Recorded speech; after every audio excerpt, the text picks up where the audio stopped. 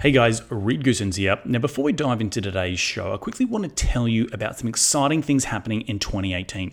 Now in a few months' time, I will be launching my brand spanking new book, appropriately titled Investing in the US, The Ultimate Guide to US Real Estate. And it is all the best bits from this show transformed into a book. Now, as you are all loyal listeners on this show, we are doing a pre-launch book giveaway. So what you have to do in order to participate in this pre-launch book giveaway is just shoot me an email. It's pretty simple at info, that's info at reedgoosens.com. And in the subject line, you can put the words Kraken book. And in return, I will shoot you back a link where you can go and pre-order your copy of my new book. Now remember, in that link, there will be an area where you can put the code Kraken, CRACKIN, and that will enable you to get a discount. I want to thank you all for tuning in. The reason why I do this show is because of my loyal listeners, and this is a way of me giving back to you guys by helping you. You can pre-order the book and get it for free before we launch in a couple of months' time. All right, now back into the show. Most of the times you're substituting your labor to go do something, to go lay on the floor of someone else's house on a Sunday afternoon, probably not because you want to be doing it. I mean, maybe you do enjoy that work, but I mean, even if you don't like your home life or the where you're at now, don't hide behind your work. Find things that are going to make you happy and go do those things. Because the concept of the time wealthy investor, when I wrote that book, it was really about becoming more time wealthy. Not just, there is a financial component to that, but so many times, and this is exactly one of the biggest mistakes that I made, is that not only did I not substitute my labor for other people doing the lower end work that I should not have been doing. I had no business doing that. But also I just thought that you get into this real estate mindset that more is better.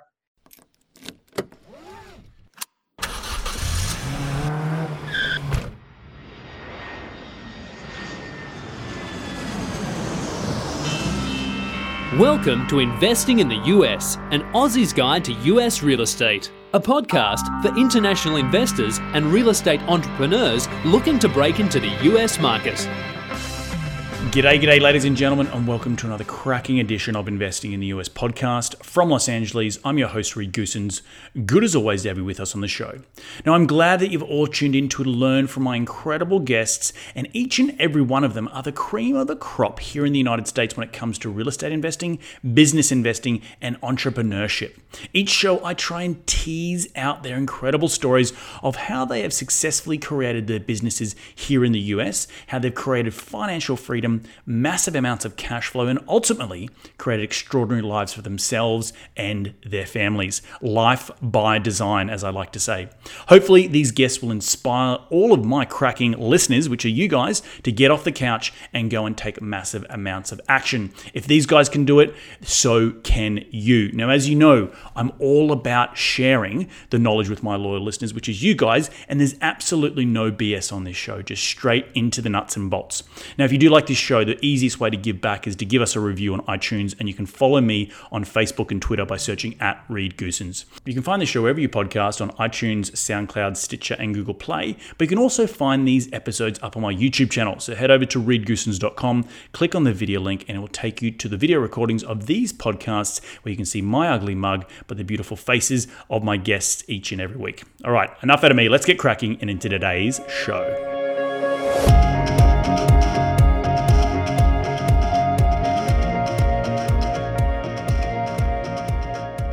Today in the show, I have the pleasure of speaking with Mark Dolfini, aka the Landlord Coach. Mark is a successful real estate investor, national speaker, author, and real estate investor coach. He's been in the business, I should say, for over 20 years and feels passionate about sharing his past failures to prevent others from making the same mistakes. His area of expertise is outlined in his book, The Time Wealthy Investor, and it lies in setting up business infrastructure that is scalable, it doesn't cost a fortune to operate, and gives real estate investors the work-life balance that they crave. I'm really pumped and excited to have him on the show, but enough out of me. Let's get him out here. G'day, Mark. Welcome to the show. How you doing today, mate? I'm amazing, remarkable. Thanks so much for having me today. Hey man, my pleasure. To kick it all off, I always like to ask my guests, my Kraken guests, as I should say, how did they rewind the clock, and how did you make your first ever dollar as a kid? You know, that is a great question. I'm almost embarrassed to answer it. Give it a crack, mate. There's no embarrassment on this show. Vulnerability is key. That's right. Just between you and me, though, right? Yeah, exactly. Well, it's funny. I grew up in upstate New York, and I always loved the idea of doing a side hustle. And the funny thing was, I remember very distinctly, we had a vegetable garden, and I lived in the edge of nowhere in upstate New York. So it was pretty much just, lots of land, lots of places, lots of things to do as a kid. But I remember growing in this garden from seeds, squash, this butternut squash. And I grew this all summer long. And I remember very distinctly I don't even think that I made $1 though. So I'm not sure that this is a great answer, but I made my first money actually selling vegetables at a vegetable stand that I built and wheeled to the top of my driveway and sold those butternut squash. That's awesome. I know that's not embarrassing, mate. It's better than my story, but it's. I used to collect bags of those sandwich bags like with a zipper lock, and I used to put like handfuls of just crappy dirt in it and pretend people wanted this like small, like this much of dirt, and my mum used to give money to the neighbors to come and pay me for my bad dirt bags. Right. Yeah. But it was what's a commodity around here that I can sell? It's like, oh, there's dirt everywhere. Why not put it in a bag and sell it? Anyway, that's right. Awesome. So basically you were in real estate even at that age. Exactly right. I didn't know it. I just looked around the garden. What can I sell? Well, I've already gone through all the flowers. I didn't actually grow vegetables like you did, but okay, there's dirt on the ground. People want dirt for sure, right? That's the thing that they want. It wasn't even, as I said, it wasn't good dirt. It was full of rocks. And anyway, so your first real estate transaction was actually back then. That's exactly for 25 cents. Yeah, that's exactly. So, mate, walk us through your journey, your story. From selling that butternut squash to all the way through to now to being the landlord coach, and how you got involved in real estate. Yeah, that's it's a bit of a story, I'll tell you. So when I really was interested in real estate as a kid, I really loved the idea, the concept of owning real estate and being able to do my own stuff with it. But skipping ahead to where I actually really started getting into real estate transactions, I was in the Marine Corps for 4 years, and my first real estate transaction was based on with me buying 40 acres of property in upstate or in northern Arizona. So I had bought that property there, and it was a steal. It was like $200 an acre, and it was just a great deal. Figured buy it and hold it, and that's exactly what I did. Buy it and held it, and made a little bit of money on the turn on that. But really, I really don't count that as my first real transaction, because once I got out of the Marine Corps, I came to Lafayette, Indiana, to pursue my education, and I wanted to get out of the Marines. It was a great time for me, but it was also a great time to move on to a next chapter of my life. And when I got to Purdue, I really started getting very interested in real estate and very intentional, very deliberate about what I want to do with my real estate, with my real estate career. So I got into buying rental properties, and at that time, I really didn't know what I didn't know. So I started buying rental properties, and by the time I had graduated from Purdue, I had about a dozen rental units. I had about $500,000 worth of real estate. And once I started buying those rental properties, I proceeded to make pretty much literally every mistake a person can make in the rental business. So I made them all. And that's usually when people come to me and they're somewhat sheepish about, well, I made this mistake. I rented my brother-in-law and I knew I shouldn't. I'm like, oh, I've got way better stories than that. I can, that's a one-upmanship game I can win. So it makes people feel pretty good about themselves after a while, because I have made so many mistakes, and I did it. It was not easy for me. And to the point where I eventually grew my real estate portfolio to 92 rental units. And that was entirely by myself. It was about $6 million worth of real estate. And it was a complete and total disaster. It was nothing that resembled a business. It was a complete total mess.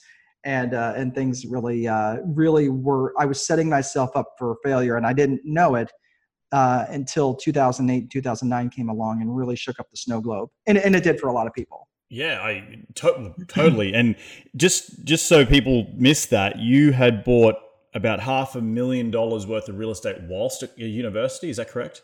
That's correct. Yeah. Wow.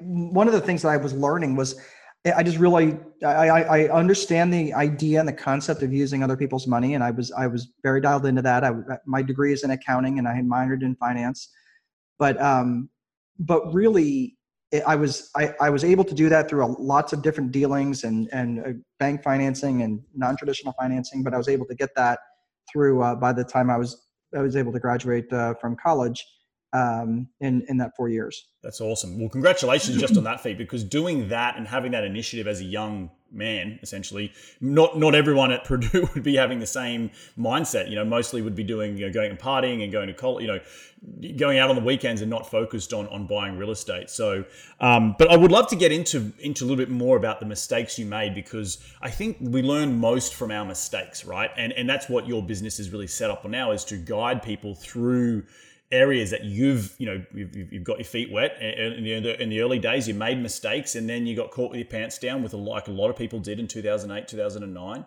So do you want to walk us through some of the sort of maybe top 5 mistakes that you made as a landlord? And really back to what you said, you didn't know what you didn't know, right? And that can come back and bite you in the ass, if you don't be careful. So what were those sort of top 5 mistakes that you realized looking back and having that hindsight now, being more experienced as you are? As Paul Harvey might say, here's the rest of the story, because it wasn't 92 rental units and I rode off into the sunset in my Lamborghini. It was more like, it really more resembled a picture of the Hindenburg. Mm-hmm. Right? It's kind of on its final flight.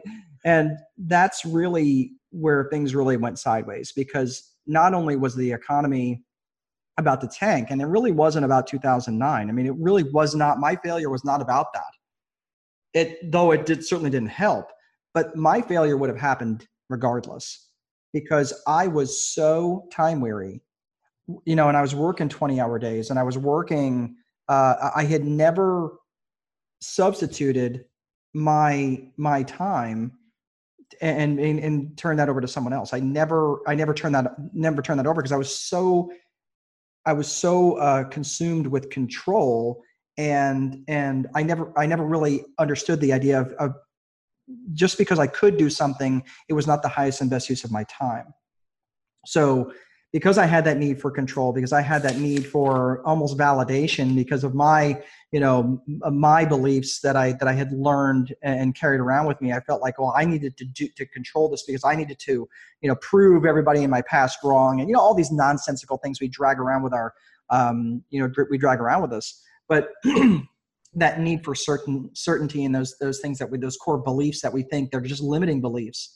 So, I was doing everything. I did everything from leasings to showings to the bookkeeping, the bank deposits, writing them, paying the mortgages, collecting rents, doing lease signings. I mean, I literally did everything, including the turns, cleaning, painting, maintenance. It was madness, absolute madness.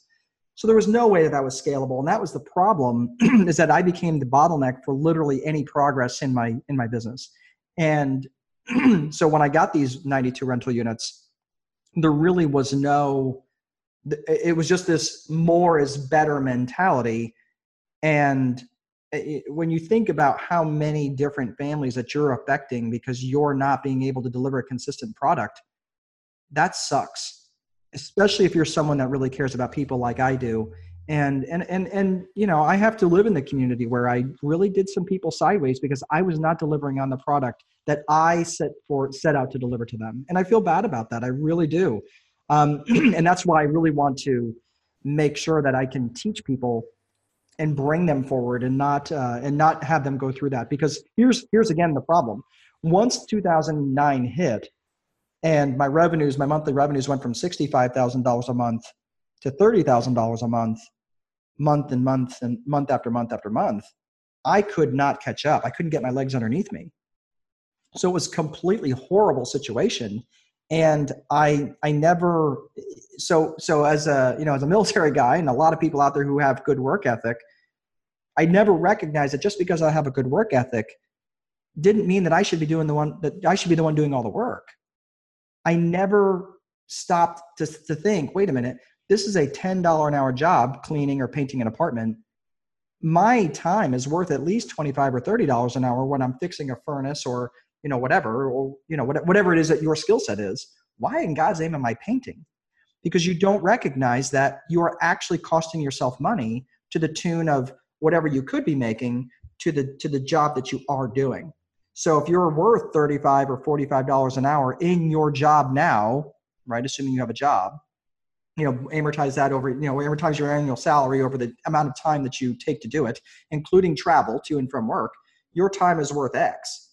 Okay, so let's say it's $50 an hour. If you're doing tasks that are less than that, now granted, there is going to be some of that you're going to have to do in your business, but if you're doing too many of those tasks, you're actually costing yourself $35 to $40 an hour every time you do that task.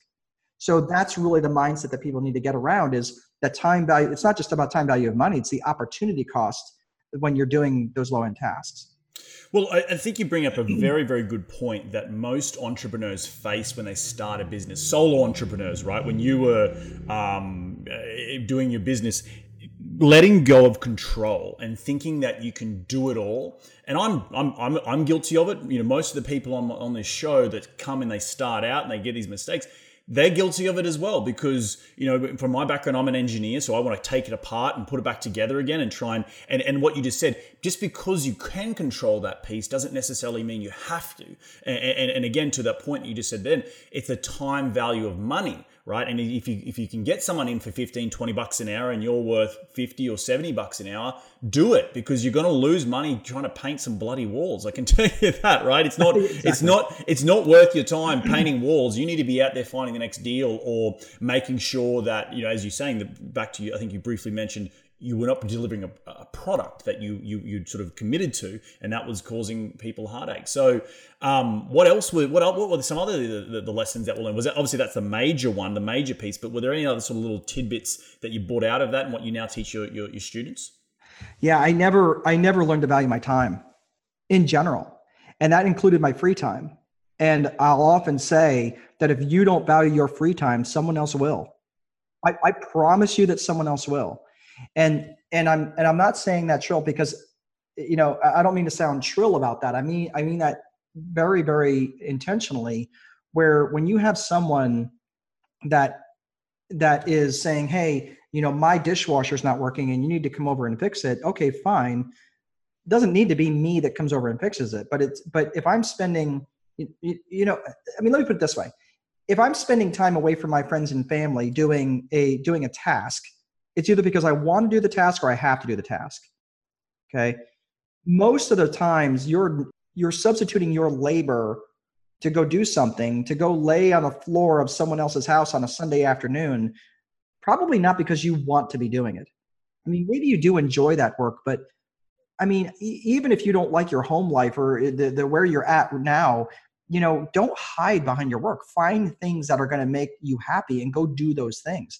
Because the concept of the time wealthy investor, when I wrote that book, it was really about becoming more time wealthy.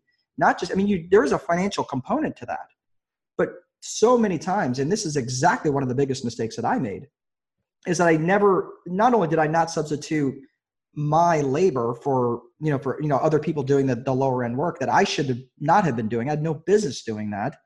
But also I just thought that you get into this real estate mindset that more is better. And I talk to people all the time and say, they usually come to me as a coach and they'll say, hey, I like what you're saying. I'd love to have you work with me. I really want to, I want more capacity in my life. That's something that I bring capacity. And I say, okay, great. What do you want to do with that capacity? And I say, what are your goals, sort of thing? What's your vision? And I said, well, I'm at 35 units now. I really would love to get to 50. Why not 51? Right? And they go, well, 50 is a good round number. I'm like, then why not 52? 52 why not 100? 52 is divisible by 2. It's not a prime number. Yeah, exactly. Why not 100? Why not a million zillion? The number is absolutely ridiculous. Mm-hmm. What I try to convey, and this is something that I had to learn really, truly the hard way, as I almost died in the hospital. And this is a true story. I got a cold back in that 09-10 era. Got a cold, turned into double pneumonia, barely made it to the hospital, and I almost died in the hospital. And that is a true story. And I remember thinking, this is absolute madness. So really that concept of that more is better. And it really was not, I never focused it on a vision that is about life output. And that's what I wrote about in the Time Wealthy Investor, is really about this VIP process, this VIP paradigm, the vision infrastructure process paradigm that I help people set up. And if I have a few minutes, I can explain that to you real fast. 100%. No, I want to get into, I love everything you're picking up what you're putting down, because a lot of people don't understand. And I was explained, I had someone on my show, I can't remember who it was, or I read a book, and they're talking about the most profitable business is like a diamond, right? And at the top of the diamond is you, right? You as the guy that's doing it all. And you got to, and the way in which you look at your day is you got to chunk it to black, blue, and red tasks. So the black is like doing this. This is the podcast. This is what gets the engine driving, right? The blue is your day-to-day, replacing the dishwasher, fixing painting walls. And the red's the sort of admin stuff you don't want to have to do. And really, as the business owner, you got to sort of be in that really predominantly black but blue time. I don't know if you've had any experience with that, sort of like chunking up your day to sort of maybe map it out so people can realize, okay, what's the best time, and back to that sort of time value of money. The money value of time. It sort of relates a little bit back to what you're saying with how people can visualize it, because I'm very much a visual person. I'm an engineer.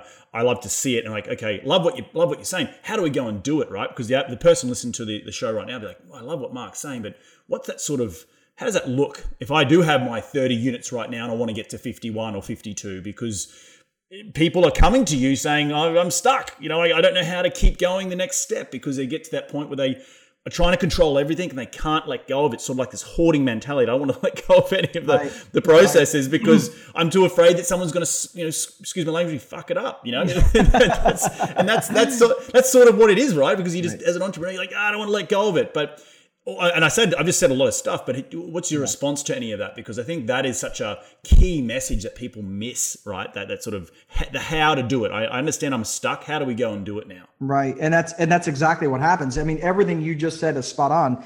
Here's the thing. And I can't say that I climbed out of this, like I had this thought of this paradigm that I came up with and then said, okay, I'm going to act on it. This is, as I looked back, I said, oh, this is really what happened. And then I kind of carved it out into making it into palatable bites for other people to do. Because trust me, I know I'm an intelligent person, but I am no genius. And I figured out, I'm a Marine, for God's sakes. Come on, we're not known for our intelligence. But that said, don't sell yourself short, mate. when I went back and I looked, I said, okay, here was the problem fundamentally, as I had a vision problem. I had a real big problem with my vision in terms of where I was, what was it for? What was I doing it for? Mm-hmm. Why would I want to go to 92 rental units at all? Because, I could make a case that most people could make a pretty good living on, $30,000 a month. 100%. Yes. Right? Most of your listeners probably could. Now, granted, if you want more than that for a specific purpose, because maybe that, maybe you're called to ministry, maybe you're called to do, other higher level things that have nothing at all to do with real estate. Man, that really winds my clock. I love that concept because there's so many good people out there, especially in the real estate industry, that they don't want to, they almost always say, well, I didn't evict them because I felt bad. Yeah, because you want to run a charity, but it shouldn't be through your business. You should be running a charity outside of your business if that's really what you're called to do. But regardless of whatever your vision is for the future, that was my problem, is I didn't have a real clear vision of why I was doing it to begin with. So first and foremost, in this VIP paradigm is vision. And it really is about becoming about a very clear vision in terms of what it is that you want. Not what you want for your business, but specifically what you want. And I tell this story often, and I'll share it real fast. when I had this woman that I worked with as a coaching client, she came to me and she said, and she had, didn't think she had 15 rental. No, she had 10 rental units. And she came to me and she said, and her life was just busy. She worked full time. She had an ailing mother. She had 2 kids and just very busy. And the husband it was kind of one of those deals where the husband bought the properties and the wife managed them. I really think it was kind of like, hey, honey, here's this problem, you solve it, sort of thing. But I won't go so that throw them under the bus. But what happened was I said, okay, well, where are you at now? She's like, I'm at 10 rental units. I was like, well, what do you want? What do you want what are you trying to get to? Like, what's your deal here? Well, what's your vision? And she says, well, I want to get to 15 rental units. And her life was already chaos. Her life was already just time weary. I mean, she had so much time famine already. And I said, okay, let's stop. So with several coaching sessions, we kind of worked through a really clear vision in terms of what she actually wanted. And this vision was amazing. I'm just going to paraphrase here a little bit, but she basically came up with a vision that said, I want $32,000 a month in free cash flow. I want to be debt free. I want to move my mother, because her mother, like I said, she was sick and she was ailing. I want to move my mother within a 10-minute drive of my house. I want to homeschool my kids. And I want to have another baby with my husband. Are you kidding me? That was goosebump stuff. I was like, holy crap. 2 weeks ago, you said you wanted 15 rental units. You didn't even know why. Now you didn't mention anything but life output there. Now, granted, she thought she wanted $30,000 a month or whatever it was in free cash flow. She needed far less, but she was so worried about leaving her job because she wanted to homeschool her children. She thought that she had to dollar for dollar replace her income, and she didn't. She's doing fine with much less, and she wanted to do this by November 2019, and she's well on her way to that. So it was fantastic. So now that she's got this rock solid vision for her future, the next step in the VIP process is the I, and that's the infrastructure piece of your business. And the reason you go to I next is because when you've got a rock solid vision for your future, you're going to design an infrastructure that's in alignment with that vision. And I'll give you a quick example. So if your vision for the future is to, spend 2 months out of the year rubbing cocoa butter on your belly on a beach somewhere, okay, I respect that. But you can't put an infrastructure in place that's going to require you to return emails and phone calls in a timely manner if you're going to be laying on a beach for 2 months out of the year. Fair enough? So that infrastructure is absolutely critical. And it's infrastructure is things like your website, your software systems, your desk, your laptop, your desktop, whatever it is, desks and chairs. Even if you're going to have an office, those are all things that are infrastructure. So once we have that infrastructure piece, you think of the infrastructure basically as the tracks. Those are the railroad tracks, the foundation of your business. You set them up, you put them in a solid foundation, and they generally, they don't move, right? You can move them, but it's a big deal to move. Because the last piece is the P. That's the process portion of the VIP paradigm. And the process is the train that runs on those tracks. The process is your standard operating procedure, the rules upon which you'll operate. And it's basically, it's your protocols. It's, how, if you're going to be collecting rent on the first or the third, it's those sorts of things in terms of how you're going to operate. So when you when you have a business that's running with that VIP, right, you're thinking this business now is a vessel that's going to get you downriver. So if you want to get downriver, a canoe is a good vessel for that, right? If your vessel is to get to the top of a mountain, a canoe is not a good vessel for that, right? So now you can frame this business using vision, infrastructure, process to keep it all in alignment. And now you're going to be developing your ideal life output based on what it is that you want from your vision. That's an incredible summary. VIP, vision, infrastructure, process. And I think to that story you just said about that lady who wanted to have another kid and homeschool and all the good part of it is that people get so consumed with not understanding or not being truly defiant on what their vision is, right? I think I need this. What's it for? But as you just said, I think I need 30,000. I think I need 50 units. I think I need 92 units. But if you're not very clear on your vision, then what are you aiming at, right? What are you aiming at? You got nothing. I had another interview with someone who was sort of talking about targets and goals. And they, because all of us, I get a little bit sidetracked, but it's going to come back to it, because all of us we're whining, we've got this chatter in our heads. I need this, I need that, I need this, I need this. And someone said to me, does it really matter if you achieve, in my business, multifamily, 1,000 units, when you're 80 years old telling your grandkids, does it really matter if you've got 1,000 units in 2018 or 1,000 units in 2020? It really doesn't, right? But as long as you've still got that vision, back to your point, it sort of makes it clarity, and you can be very focused to then go on and do your infrastructure and your process. I want to get into those a little bit because I love that sort of stuff. It makes me tick. So let's talk about the infrastructure and the process piece of it, and maybe some examples. I love your stories about people that have come to you in how you've helped them set up that infrastructure to then you develop that process to, and I love your analogy about the river flowing down the river, because it's very easy to get in a canoe and just let it take you, right? But it's very hard to build train tracks up a hill. and I love that. I think that's bloody fantastic. So let's talk about that for a little bit and about the infrastructure and the process. Sure. Well, the problem with infrastructure is that it's hard to notice when it works well. That's the problem. If you live in a state that is run well, and it's easy to jump up and down on government, but I live in the state of Indiana, and it is really well governed. I mean, it is a really well governed state. And I got to tell you, and I'm not a super political guy, and I'm not going to make this about politics, but I'm telling you, it is a great state to live in.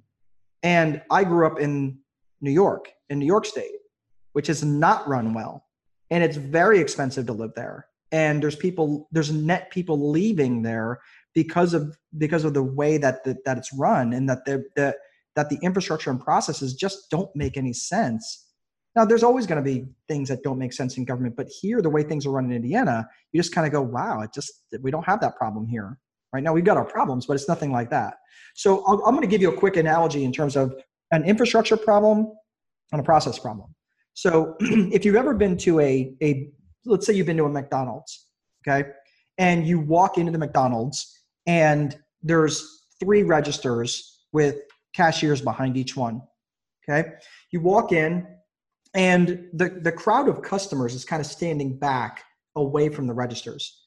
And you walk up and you go, can I go, or is it your turn, right? Like you have this almost this discussion with a stranger trying to figure out who's next, who can I go next? Right? That's a problem of infrastructure. And it's so easy to fix, right? Because right now you're allowing the customers to decide who's next in line. And it's not even clear who's been helped and who hasn't been, right? We've all experienced that. So in this particular case, you install a queue, a rope line, right? Very simple piece of infrastructure. And then the customer decides when they're ready to order, they put themselves in the queue. Okay, that's infrastructure. So when infrastructure is there, you don't even notice it.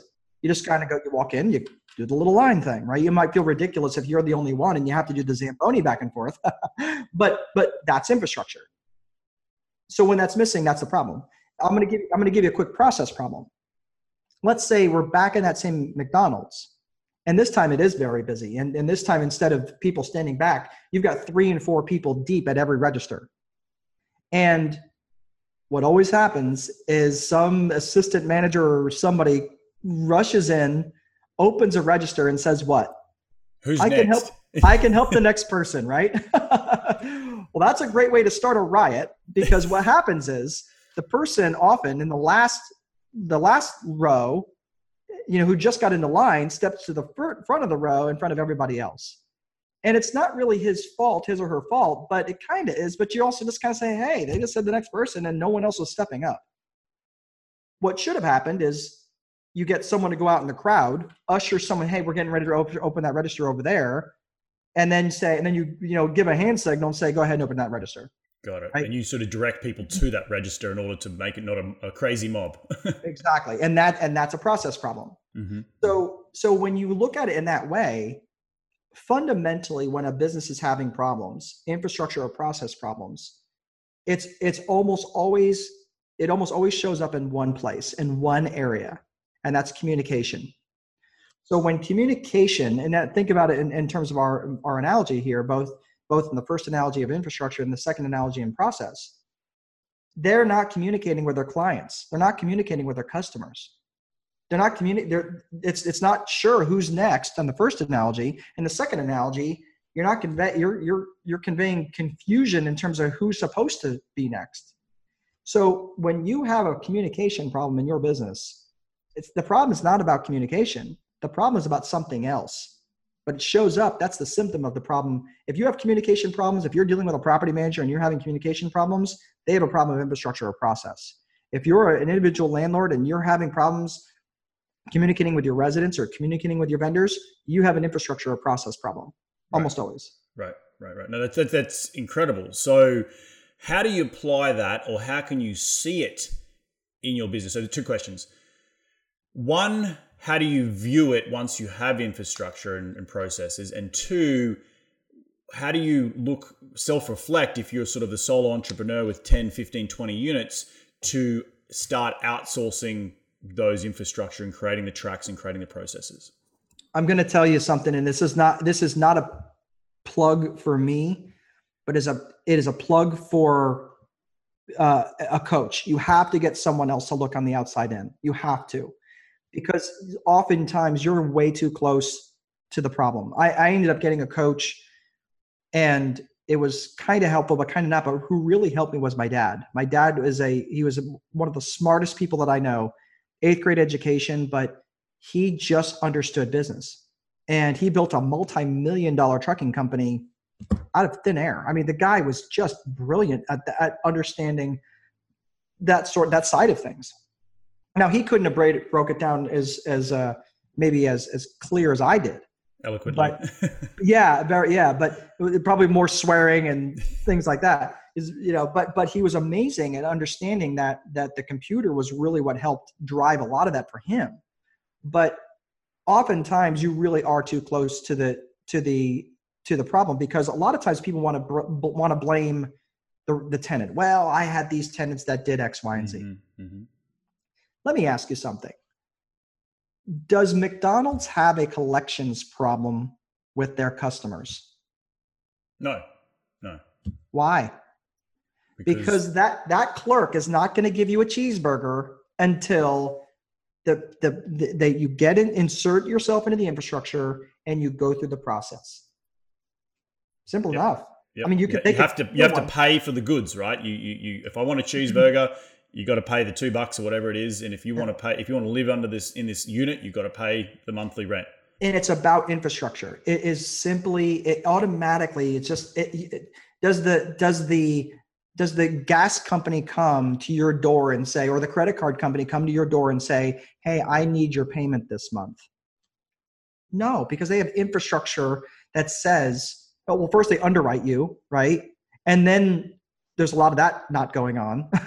So first they underwrite you, and then they insert you and they onboard you in terms of how you're expected to pay bills. You could either mail you a bill, or you could sign up for e-billing and maybe save $1 or something off of whatever. But they insert you, they onboard you into the process. Automatically, these residents, they've never been onboarded properly. So if you create a very simple onboarding process to say, hey, look, the only way we're going to accept rent is through our website, where you pay your rent however you want. You can use e-check, or you can use a credit card, or whatever you want to do. You pass the fees on to you. To the resident, and it automatically uploads through the property management software and automatically updates the resident's account. And by the way, it's getting deposited into your bank account the next business day. I don't know about you. That sounds like golden infrastructure to me. Right.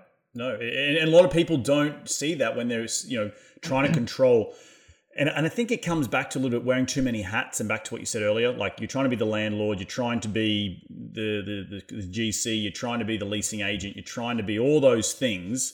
And I think identifying the vision in combination with what are the processes in the business for real estate, specifically, we spoke about credit cards and McDonald's because they're processes and we can all relate.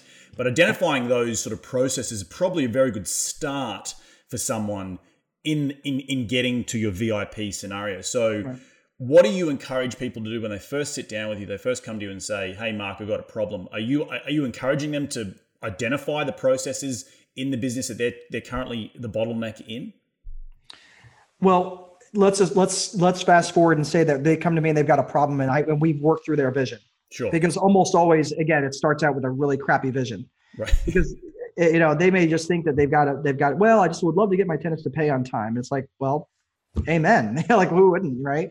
But if you're not clear in your vision, how can you possibly have clarity in your infrastructure and process? I mean, you might think that you're being clear, but and I don't know how much time we got left, but I'll try to do this really quickly. But the process, like I said, is a train. But the process is a train that pulls two cars. It pulls expectations and it pulls behavior. Okay, so it's process, expectations, behavior.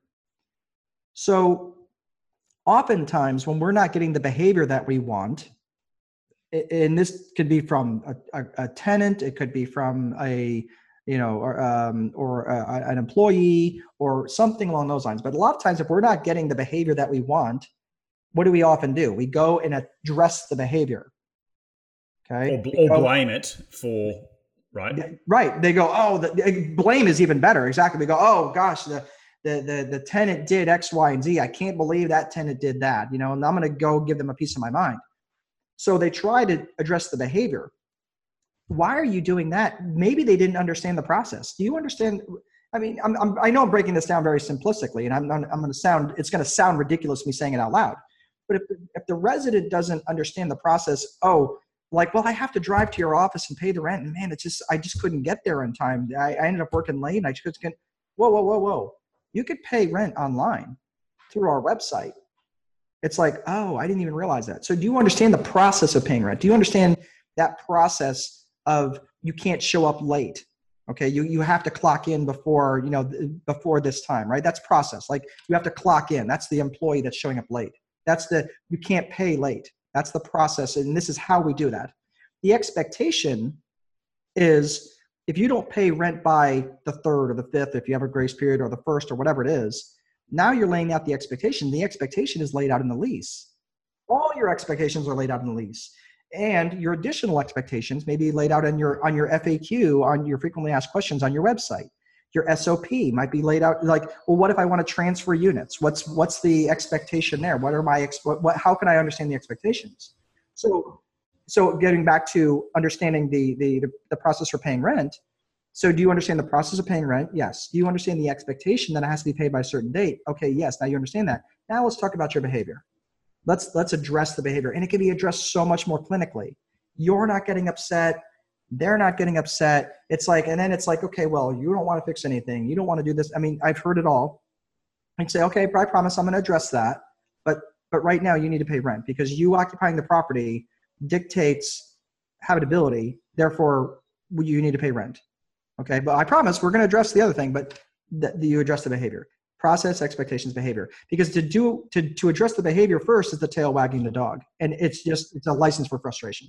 Sure. No, I love it. Just to process, expectations, behavior. I think that's really, really important in defining the processes, defining then the expectations. And if you don't have either or, it's very hard to then address the behavior, right? So it's sort of like, right. It's just this vicious circle that you just keep going around.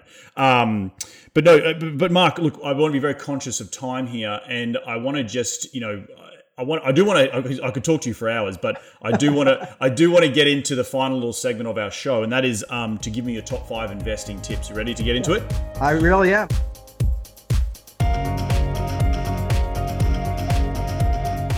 What is the daily habit you practice to keep on track towards your goals? Man, that's a great question. I write my vision every morning and every night. Vision, that's great. Yep. Every morning and every night. I write it down. So you're a big get it out of the head and onto a piece of paper type of guy?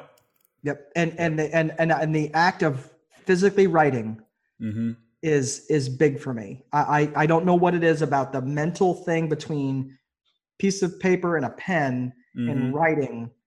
It's like you own it. And all of a sudden when you get it out there, you're like, oh man, but someone might see it. You're like, maybe they will. And then that means you have to own it even more. Yeah, I'm 100% the same. There's all like to-do lists, there's smart sheets, there's all these things out there.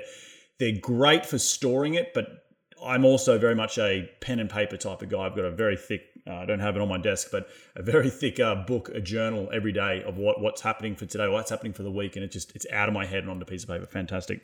Who's been the biggest influence in your life to date? My dad. My dad passed away a year and a half ago, and I got to tell you, yeah, thank you. But I'll tell you one thing. If he were here sitting next to me today, there's not one thing I would say, except probably just to catch up on another story he would tell me. Because I left nothing on the table with him. That's because awesome. Near the end of his life, I had time wealth, and I was spending a lot of my time with him, and it was amazing. And I am so incredibly grateful for that. That's awesome, man. I'm in the same boat. It's my mum's birthday today, and she passed away in December last year. So it's the first year. It's been very tough today, but I was a little bit, my time wealth has only just changed recently, and I wish I would spent more time with her. And it's for a whole other story, but I hear where you're coming from, and today's excuse my language, a shitty day for me because it's her first birthday since she passed. But yeah, if she was sitting here, she'd hear the same sort of stuff you saying. And I'm sure your dad's extremely proud of you, and that you could identify in him that he was able to start a trucking business out of nothing. And even if he didn't say it as eloquently as you about all the processes, he still went off and made it happen. And that's bloody awesome. So well done. Absolutely. And I'm sure your mom would say the same thing. Yes, I think she would, but thank you very much. What's the most valuable tool in your business, whether it be software or hardware related?